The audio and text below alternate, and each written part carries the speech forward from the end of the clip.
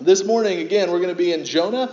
We're going to be starting in chapter 1, looking at verses 7 through 10. And so before I read that, I'll just recap where we're at in the book of Jonah. Last week, we looked and we saw that God had called Jonah to go to a wicked city and to share the truth that God had shared with him to a people who did not deserve it. And Jonah found this incredibly offensive. He knew that to go to Nineveh would mean his death, and that God's plan was mistaken, because surely these people, as wicked as they were, would never turn to the Lord and would only humiliate and kill Jonah. And so Jonah takes off as far in the other direction from God's will in his life as he possibly could. And he finds himself on the boat heading away, and the storm comes. And as the storm comes, Jonah, who had already ran as far as he could, finds a way to run a little bit farther. He goes down into the depths of the boat and numbs himself, seeking to go to sleep, trying to run from the will of the Lord.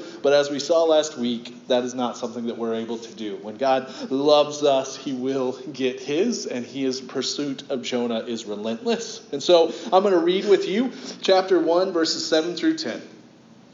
And they said to one another, "Come, let us cast lots, that we may know on whose account this evil has come upon us." So they cast lots, and the lot fell on Jonah. Then they said to him, "Tell us on whose account this evil has come upon us. What is your occupation? And where do you come from? What is your country, and of what people are you?" And he said to them, "I am a Hebrew, and I fear the Lord, the God of heaven, who made the sea and the dry land." Then the men were exceedingly afraid, and they said to him, "What is this that you have done?" For the men knew that he was fleeing from the presence of the Lord, because he had told them. Then he said to them, "What shall we do to you that the sea may be quiet down for us?" For the sea grew more and more tempestuous. And he said to them, "Pick me up and hurl me into the sea. Then the sea will quiet down for you. For I know it is because of me that this great tempest has come upon you." Nevertheless, the men rowed hard to get back to dry land, but they could not, for the sea grew more and more tempestuous against them. Therefore they called out to the Lord, "O Lord, let us not perish for this man's life, and lay not on us innocent blood. For you, O Lord, have done as it pleased you." So they picked up Jonah, and they hurled him into the sea, and the sea ceased from its raging. And then the men feared the Lord exceedingly, and they offered a sacrifice to the Lord, and they made vows. Father, thank you for this morning, and just for this time that you allow us to come before you, and to offer our songs to you, to offer our minds, our hearts, all of us to you. God, I pray that you might be glorified just in the posture of our hearts, and in the words that are shared this morning. God, would you do a work in us? Your word is abundantly powerful, and we know this. And so we pray that it might conform us to your image this very day. Holy Spirit, we are dependent on you for this to happen. And so we just ask you to do what only you can do, and just bend us in accordance with your will, that we may be more like you. I love you. I pray these things in your good name. Amen. So looking at verses 7 through 10. In verse 7, we see that the men, as we talked about last week, they fully understood that this storm was of supernatural origin. They did not worship the Lord, but they were spiritual, and they could recognize that something was going on that was bigger than them. We saw last week that these men all had a different God, and they just picked a different God every Friday. They were very spiritual and understood the divine, but they did not know the Lord of Lords. In verse 8, the lots identified that Jonah was the reason for the storm. So they want to know, who are you? And more importantly, what have you done that this would come upon us? And then in verse 9, Jonah confesses that he follows the Lord of Lords, the King of Kings. And he acknowledges that the Lord created all things, including the storm that threatens them. Jonah has been aware of this from the start. It's the reason he went down into the boat. It's the reason that he went into a deep sleep of grief. In verse 10, rightly, we see that this caused the men great fear. Their suspicion of divine wrath was confirmed. And they asked the question, "What have you done?" And so Jonah had previously confided in them that he was running from God, but they didn't take that to heart. Like, they all had gods that were just something they did, were just tradition. They ran from a different God every Friday. Like, they rolled their eyes like, oh, I get it. Come on board. Pay your fare. But now they understand Jonah wasn't running just from any God. He was running from the God. And then in verses 11 through 17, we see in verse 11 that God's wrath did not subside. That they kind of hoped maybe the storm would go down, but it didn't. The storm only grew worse as Jonah hid from the will of the Lord. And in verse 12, Jonah presents the men with the only option to spare their life. Jonah tells the men to throw him into the sea. And he assures them that that will surely cause the storm to cease. I want to spend just a little bit of time on that idea. In verse 13, Jonah tells the men that his life must be given in order to save theirs. But this is too high a cost for the men. Surely this cannot be. We can't bear that cost. The men recognize the weight of this. We're not going to give a life on behalf that our lives might be saved. They resisted. They felt like surely if they just increased their effort, if we just row harder, that'll suffice. The cost can't be this weighty. It kind of echoes Peter, who tells Jesus, like, surely this can't be. And Jesus says, get behind me, Satan. And so they begin to row harder, trying to get to safety and avoid the cost of such a sacrifice. My friend, this is surely the initial reaction of many who hear the gospel. Surely my salvation must not require this. Surely it must not require such a costly sacrifice. Can't I just row harder? Can't I just try harder? But as we see in verses 14 and 15, eventually the men drop their oars and recognize the storm is only getting bigger. They are no match for the Lord of Lords. And they cry out for the first time to the true God. They acknowledge his will and they ask for mercy, that they may not be found guilty of Jonah's death. And then just as God had hurled the storm upon them, they take Jonah and they hurl him into the raging sea. And the storm stops instantly, like a light switch.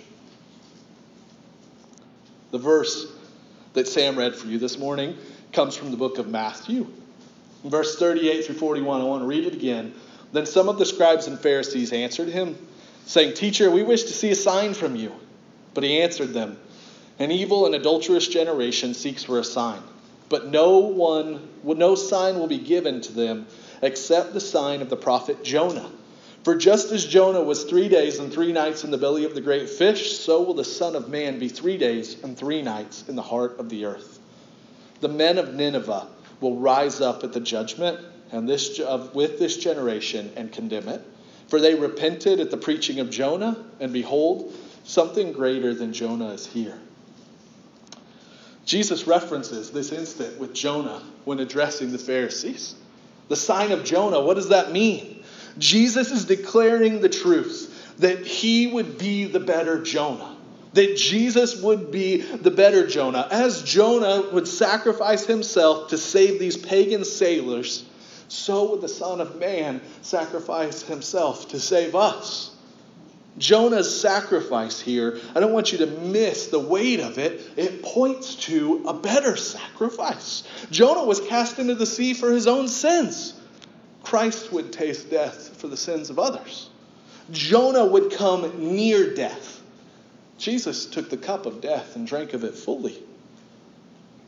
Scripture is clear, and Jesus reiterates over and over, substitutionary love is the greatest picture man can produce of the gospel. The Son of Man came not to be served, but to serve, giving his life as a ransom for many. Greater love has no man than this, that someone lay down his life for his friends. Jonah may well have been at a place where he despaired of life. His grief had overcome him. But that was certainly not his greatest motivation. Jonah stood on the boat and saw that these men, who he previously claimed he cared nothing for, his heart was previously that these pagans don't deserve, but now he recognizes that these men were going to face demise because of him. And so he offers himself that his new friends might live. When Jonah was cast into the sea, Scripture says the storm stopped. Note that what's most miraculous about this is not simply that the storm ceases, but the storm was literally the anger of God towards rebellion, and God's anger ceases.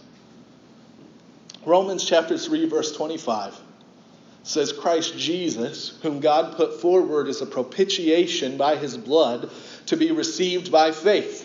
This was to show God's righteousness, because in his divine forbearance he had passed over former sins. Propitiation means a sacrifice that turns away the wrath of God, and therefore it makes God propitious or favorable toward us. As Jonah being cast into the sea caused God's wrath to cease, and thus saved the lives of these pagan sailors, so Christ being cast into death caused God's wrath towards us to cease. Now, I just want to be real for a minute. When we hear things like that, when we read Scripture like that, it can be easy for us to ask the question, especially in times of doubt, is God petty? Is that what this is? Texts like this can lead us to think thoughts like this, but we must look further to see what is truly revealed about the nature of God in this text. Number one, the wrath of God is only understood in light of his perfect holiness. That God is not like us. He is perfectly holy. There is no sin or flaw within him. Perfect holiness for us is unfathomable. It's like if you could only see the color green, if everything was just a different shade of green, how would I even begin to explain to you what red is? You don't even have a framework for getting that. In the same way, for us, understanding the perfect holiness of God is unfathomable. We can get a taste of it, we can get a glimpse, and just that is enough to fling us to our knees, but we don't understand the full weight of that. We can be taken aback by God's anger towards sin. But have you not ever experienced that? Have you not ever experienced righteous anger in regards to the injustices of this world? I would guess most certainly you have. If you've lived on this earth at any time at all, you've come to a place where sin and the effect it had on people, maybe a group of people who are oppressed, or someone who's hurt, or the hungry, or the child that is abused, that you know that they didn't deserve that. Whatever it is, you felt righteous anger. But you have felt righteous anger about sin as a sinner. So how much more is the perfectly holy God of the universe, who there's no sin in him, worthy of a much greater anger, and rightly just in feeling such? He is angry towards sin as one who is perfectly holy. Number two, we have to recognize in this instance, God is incredibly gracious to Jonah. If Jonah had fled the direct command of a king on this earth, he would surely die. There's no question. Off with his head, game over. How much more should the penalty be for one who flees the perfectly holy God of the universe, who created Jonah, who knit him together in his mother's womb? Yet the Lord not only spares Jonah's life, but he teaches him something as a loving father in the midst of this time. Number three, we recognize God is, just as God is gracious to Jonah, he is abundantly gracious to us. Perfect justice demands retribution. Sin must be atoned for. The Bible describes perfect justice as an eye for an eye, a tooth for a tooth. And sin against a perfectly holy God is treason against one who is the ultimate eternal picture of glory. And it must be atoned for. Yet God, being rich in mercy, he paid that price himself. The wrath poured out upon Christ on our behalf is excruciating. It's difficult we can't even look upon it or gaze upon it. Yet it tells us all that we need to know about God. That he chose to bear that weight himself. The story of Jonah is not the story of a trivial God, but of a loving father who is relentless in pursuit of his children. Last week we talked about Jonah's greatest motivation for running. He didn't trust the Lord. He feared that if he fully trusted God and submitted to his will, he would find, one, that the Lord was wrong, or worse, that the Lord just didn't really care for Jonah. For us, however, we have a benefit that Jonah did not. We have been blessed with evidence of the contrary in Christ. Jonah didn't know of the one whom his sacrifice foreshadowed. When he was cast into the sea, when he gave his life on behalf of those sailors, he didn't know that. He didn't know that Nineveh was reflective of God's love for a pagan world. He was not fully aware of the means by which God would ultimately redeem his children in Christ. Yet you and I are aware. We have a blessing that Jonah didn't have. One who would sacrifice himself on our behalf is surely one who is worth following, worth trusting completely with our lives. And the sailors, they came to that conclusion themselves, because verse 16 says, "Then the men feared the Lord." These pagans, men, these sailors who I could only imagine were some rough dudes, they saw the fingerprints of God and they feared him. I want to just notice for a second the progression and contrast of fear. In verse 5 of chapter 1, we see it says that they were afraid, and each cried out to his God. So we see this general fear. It's stormy outside. They appeal to their God. They're beginning to be afraid. Verse 10, "Then the men were exceedingly afraid, and they said to him, 'What is this that you have done?'" It becomes an intense fear. This is fear that they might die without hope. But then in verse 16, "Then the men feared the Lord exceedingly." In verse 16, fear matured into an appropriate reverence for God, a holy fear. Previously, they thought of God simply as Jonah's cultural religion of choice. Everybody, your God was wherever you're from. That's still pretty prevalent today. For many, their religion, their God, it's really just their heritage. It's where they came from. And that's how these men thought of Jonah's God. But now, they see him as the one true God, the God of the sea. And they call him here by his covenant name, Yahweh. And this leads us to believe they experienced the salvation of the Lord. They received what the psalmist describes when he says in Psalm 111:10, "The fear of the Lord is the beginning of wisdom. All those who practice it have a good understanding. His praise endures forever." See, I want you to notice something about the sailors. It's not surprising that they appeal to the Lord in verse 14. Okay, in verse 14, "Therefore they called out to the Lord, 'O Lord, let us not perish for this man's life.'" Like the storm's raging, they're about to die, the water's coming up over the edge. Of course they cry out to the Lord. It's not surprising that they would appeal. Many will appeal to the Lord simply in the midst of the storm, seeking to earn his favor, like praying to the Lord as the plane is going down. Like that's universal, okay? Everybody's on board with that. Note, though, that this is different. This is not what these men did. They worshipped after the danger was gone. The storm's gone. The light switch is flipped. Clear skies, birds chirping. Then they called upon Yahweh and worshipped the Lord. They experienced the unmerited grace of God and they worshipped him. They offered sacrifices not to earn God's favor. It doesn't say they were offering sacrifices while they were pleading for God to not kill us. But they offered sacrifices in response to the favor God had given them. This is how the gospel works, my friend.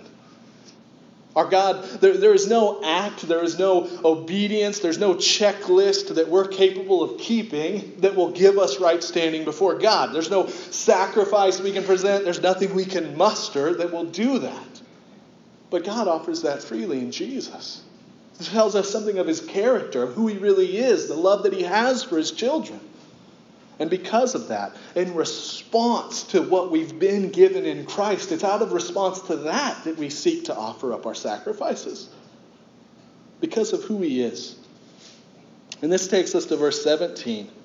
"And the Lord appointed a great fish to swallow up Jonah. And Jonah was in the belly of the fish 3 days and 3 nights. In verse 17, we see something peculiar. God rescues Jonah through a large fish that swallows him up. Jonah is facing death in the sea. Jonah has accepted his life is over. He goes into the sea, and God swallows him up with a great fish where he would stay for 3 days and 3 nights. I'm just going to acknowledge an elephant really quick. A lot of people get hung up on this story because of the fish. There are a lot of people who are like, man, I love the book of Jonah, but then they'll give you a long scientific explanation about how you couldn't really live in the belly of a whale and stomach acid and all these things. Yes, if you get swallowed up by a fish tomorrow, there's more than likely you will not live. But if you die and are put in the tomb, you're also not going to come out in 3 days. Okay, so we can just accept that the God who created the fish, who created Jonah, is capable of doing whatever he wills in the belly of the fish. So don't get caught up in all the science of that. Like if God deems you to live in the belly of a fish, you will live and he's in control of that. That's not above him. So that's all I'm going to say about that. It's God. The 3 days and 3 nights were foreshadowing the means by which God would defeat sin and rescue his people. The 3 days and 3 nights that Jonah would spend in the belly of the fish were reflective of the empty tomb that would be when the better Jonah would die for our sins. Just as his love for Nineveh was reflective of his love for the world. And so in chapter 2 is the prayer of Jonah. It's Jonah's response. It's in the prayer of Jonah we see what God teaches him in the belly of the fish. And I'm not going to touch on every verse in this prayer. I want to encourage you this week, and I'm going to post on our group, to read the prayer of Jonah. But I want to look this morning at the collective message. Most significantly, this prayer shows us that Jonah learned a great deal about God in the midst of an incredibly sobering and what seemed like hopeless experience. I want to point out 2 things the storm did for Jonah that it also does for his people. Number 1, for the Christian, our greatest times of growth will often come in our most challenging seasons. This is a consistent theme amongst God's people. It's always been this way. Individual believers and churches often experience great hardships in order that they might be prepared and postured correctly for the work ahead. Suffering is never meaningless for the believer. It's never meaningless for the bride. In the midst of this watery prison near death at the bottom of the sea, Jonah was reminded of who the Lord was. He was reminded of the reason he was created, and he postured himself rightly in dependence before the Lord. God was preparing him for what lied ahead and posturing him in such a way that he might have what he needed to do what the Lord willed. Secondly, there's another thing.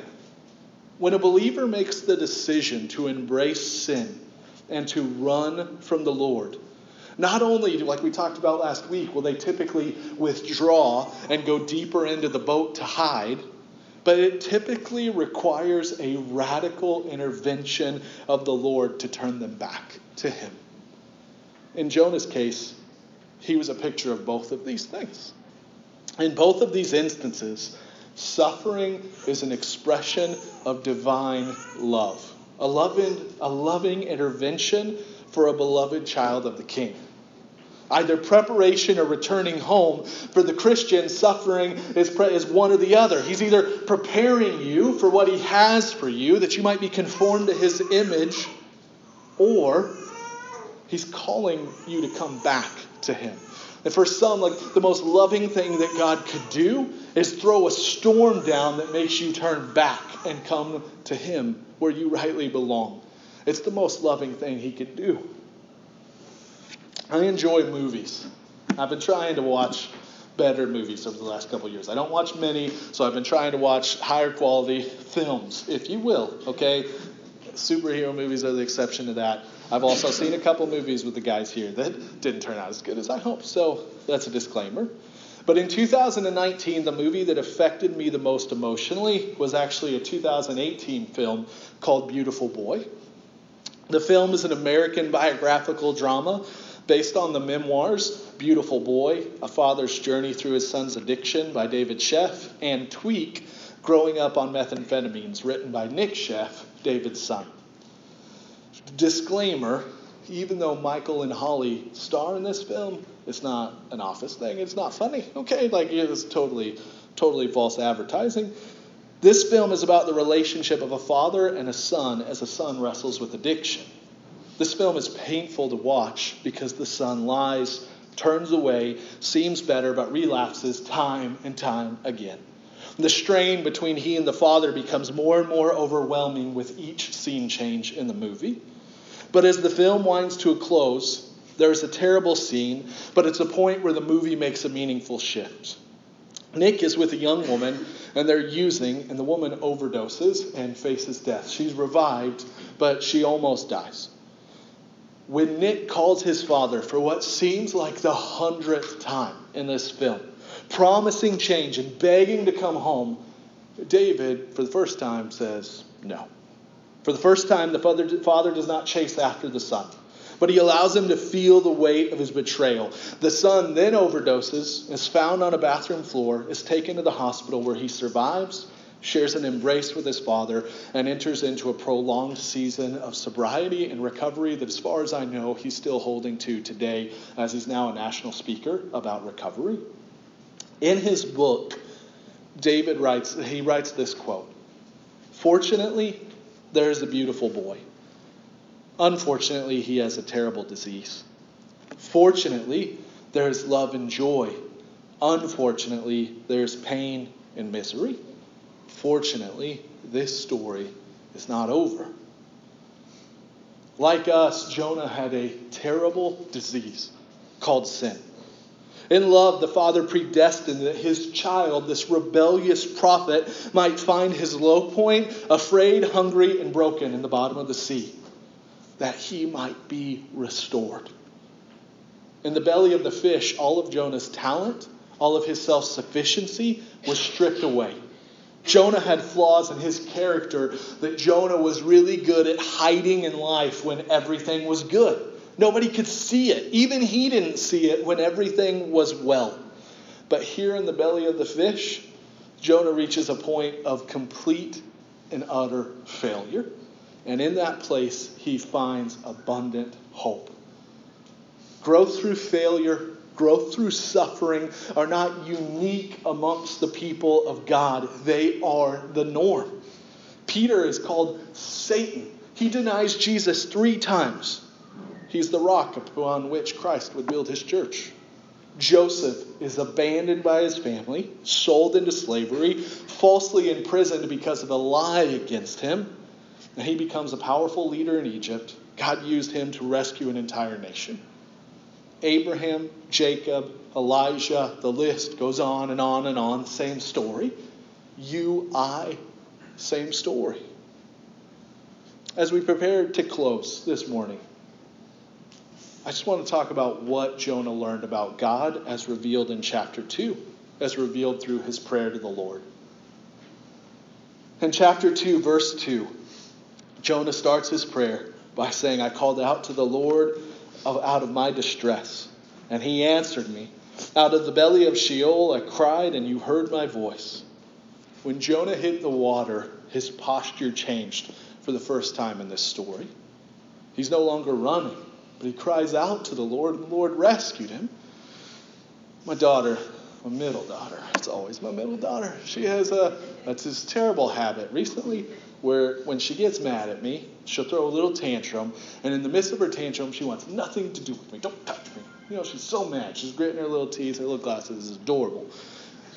She wants nothing to do with me, but she's very clumsy. So in the midst of her little tantrum, it's not uncommon that she runs into the wall as she's walking away, or she falls down and bumps her knee, and then instantly, Daddy, hug me. Dad runs to me like it's over. It's over. I want you. I'm sorry.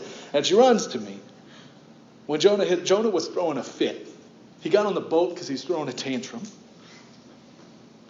But when everything hit the fan, he wants to be with Dad. He cries out to the Lord. And in verse 3, "For you cast me into the sea, into the heart of the seas, and the flood surrounded me. All your waves and your billows passed over me." Jonah recognizes the cause of his plight. He doesn't blame the sailors. They're the ones who actually tossed him overboard. Much like Joseph didn't blame his brothers, who were the ones who actually sold him into slavery. But he says instead, you cast me into the sea. Jonah deserved divine justice, and he acknowledges that before the Lord. In verse 6, I went down to the land whose bars closed upon me forever.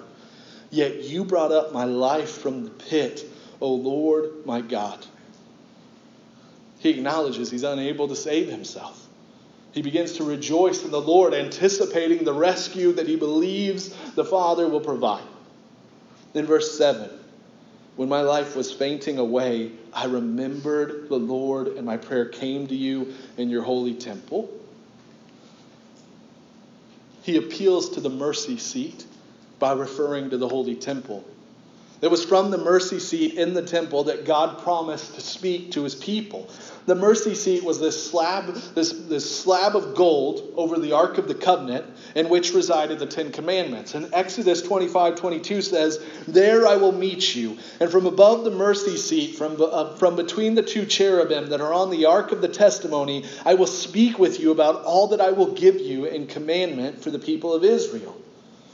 On the Day of Atonement, a priest sprinkled the blood of the atoning sacrifice for the sins of the people on the mercy seat. Only through the death of another can we pray to the Lord.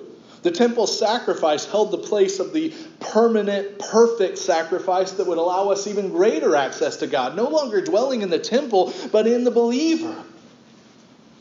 This is why we sing of the great high priest whose name is love, who lives and pleads for me. Because Jesus is the great high priest, the better one. And in 2:9, what I, with the voice of thanksgiving, will sacrifice to you. What I have vowed I will pay. Salvation belongs to the Lord. His culmination of right theology leads him to stand in awe, professing what some call the central verse of Scripture. Salvation belongs to the Lord. It takes the entire prayer to get there, but Jonah utters the greatest plea of dependence and hope any man can utter.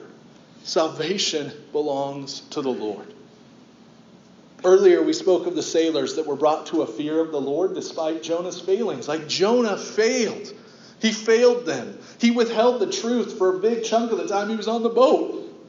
But yet God saved them because salvation belongs to the Lord. Jonah ran from God, but the Lord would still have him because salvation belongs to the Lord. Paul was a wicked man with no desire for the Lord, only hatred. Yet he was saved through the intervention of the king because salvation belongs to the Lord. And Nineveh was a wicked city with no right to be saved. But the Lord desired to rescue them nonetheless because salvation belongs to the Lord. This verse is filled with power and is not an excuse for keeping the good news to ourselves. It was not right that Jonah did that for so much of his time. But it is the very reason that we share boldly. I am unable to save anyone. I cannot cause change in anyone. I can't make anything spiritual happen with anyone. I have no such power. But God is abundantly able to save anyone, even Nineveh. In grace, he invites me to partake in this miraculous work, not because he needs me, but because he loves me. Because I get to sit by Dad at his workbench of grace as he does the work that only he can do. That's my motivation. I desire to share the good news, that I might go to work with Dad and witness what he does in the midst of those whom he loves. And I can have confidence to share, even if I stumble, if I stutter, if I'm mocked, if I'm rejected, because I know my Father will save who he wills. Salvation belongs to him. His hope for saving his people isn't dependent on me. His best plan for rescuing my neighbor is not just dependent on me, but I'm invited into that. That he's going to have who he wills, and I get to be a part of that because he loves me. He invites me to participate for his glory and my good. I do not lie awake at night in fear of my failings because salvation belongs to my Father, and I trust him. He will spur me forward to accompany him in the work that he will do as he did Jonah. I cannot create fire. Only the Lord can. But he invites me to prepare the setting. I can stack the wood. I can fill that stack with kindling. I can shield that. I can do my best to shield that stack from the elements of false teaching. I can put everything in place. But only Dad has the matches. Dad creates the fire. And he invites me to appeal to him on that behalf. And so I do. And I recognize that salvation is his. And that he lights the fire. But he invites me to take part in such a process out of his love for me. The last lesson I'll share as we're winding up is a sobering one. And it'll lead us into next week. Right before this powerful verse, salvation belongs to the Lord, we see a little glimpse of the work that is still yet to do in Jonah's heart, as seen in verse 8. Those who pay regard to vain idols forsake their hope of steadfast love. Jonah still has much to learn. He's speaking of the people of Nineveh, making known why he believes they have forfeited the Father's love. While that is true, they are undeserving of such love. We're going to learn in the sermons ahead that Jonah still resents that the Lord would show them mercy anyway. The Lord has taught Jonah much, but he still has some to learn. There is still some things in his heart that are going to have to be unpacked and worked through, because he still holds, you should not save them. They have forsaken that. They are not worthy of that. Jonah is growing in the knowledge of the Lord, and in the belly of the fish he learns many things. But he still has many things left to learn. So is true of you and I, Christian. Jonah is still struggling with this sense of superiority, and the Lord is just beginning to peel that from him as we're just halfway through this book. You see, it's easy for Jonah to see the idols of Nineveh. It's clear as day because they're out in the open. Like, he gets it. They're just obviously worshiping idols. But it's much harder for him to see the idols that reside in his own heart, about who he believes he is and what he believes he's earned. And this process will be painful, but as Jonah acknowledges the truth of the gospel, the Lord releases him to dry land. And that's where we end this day. In verse 10, and the Lord spoke to the fish, and it vomited Jonah out upon the dry land. Would you pray with me this morning?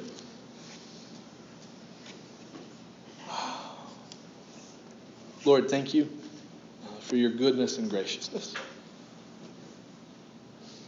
That you are patient with us. You are abounding in steadfast love. Lord, when we cry out to you, you come. And thank you for such truth. God, like Jonah, when we turn from you, when we throw our fit of self-righteousness or fear or that's birthed from lack of trust, God, would you be so merciful to turn us back to you? And Lord, bring upon the storm if you must. Lord, take away from us whatever you must, that we might turn to you, that we might run to you. Lord, remind us when we are in the belly of the fish that hope is not lost. But meet us there. Lord, if there are any in that position here today who find themselves in the belly of the fish, or maybe they're just on the boat trying to get away, Lord, call them back. Remind them of your steadfast love. Holy Spirit, intervene that they might turn and lean into you and forsake all else for your good and your glory.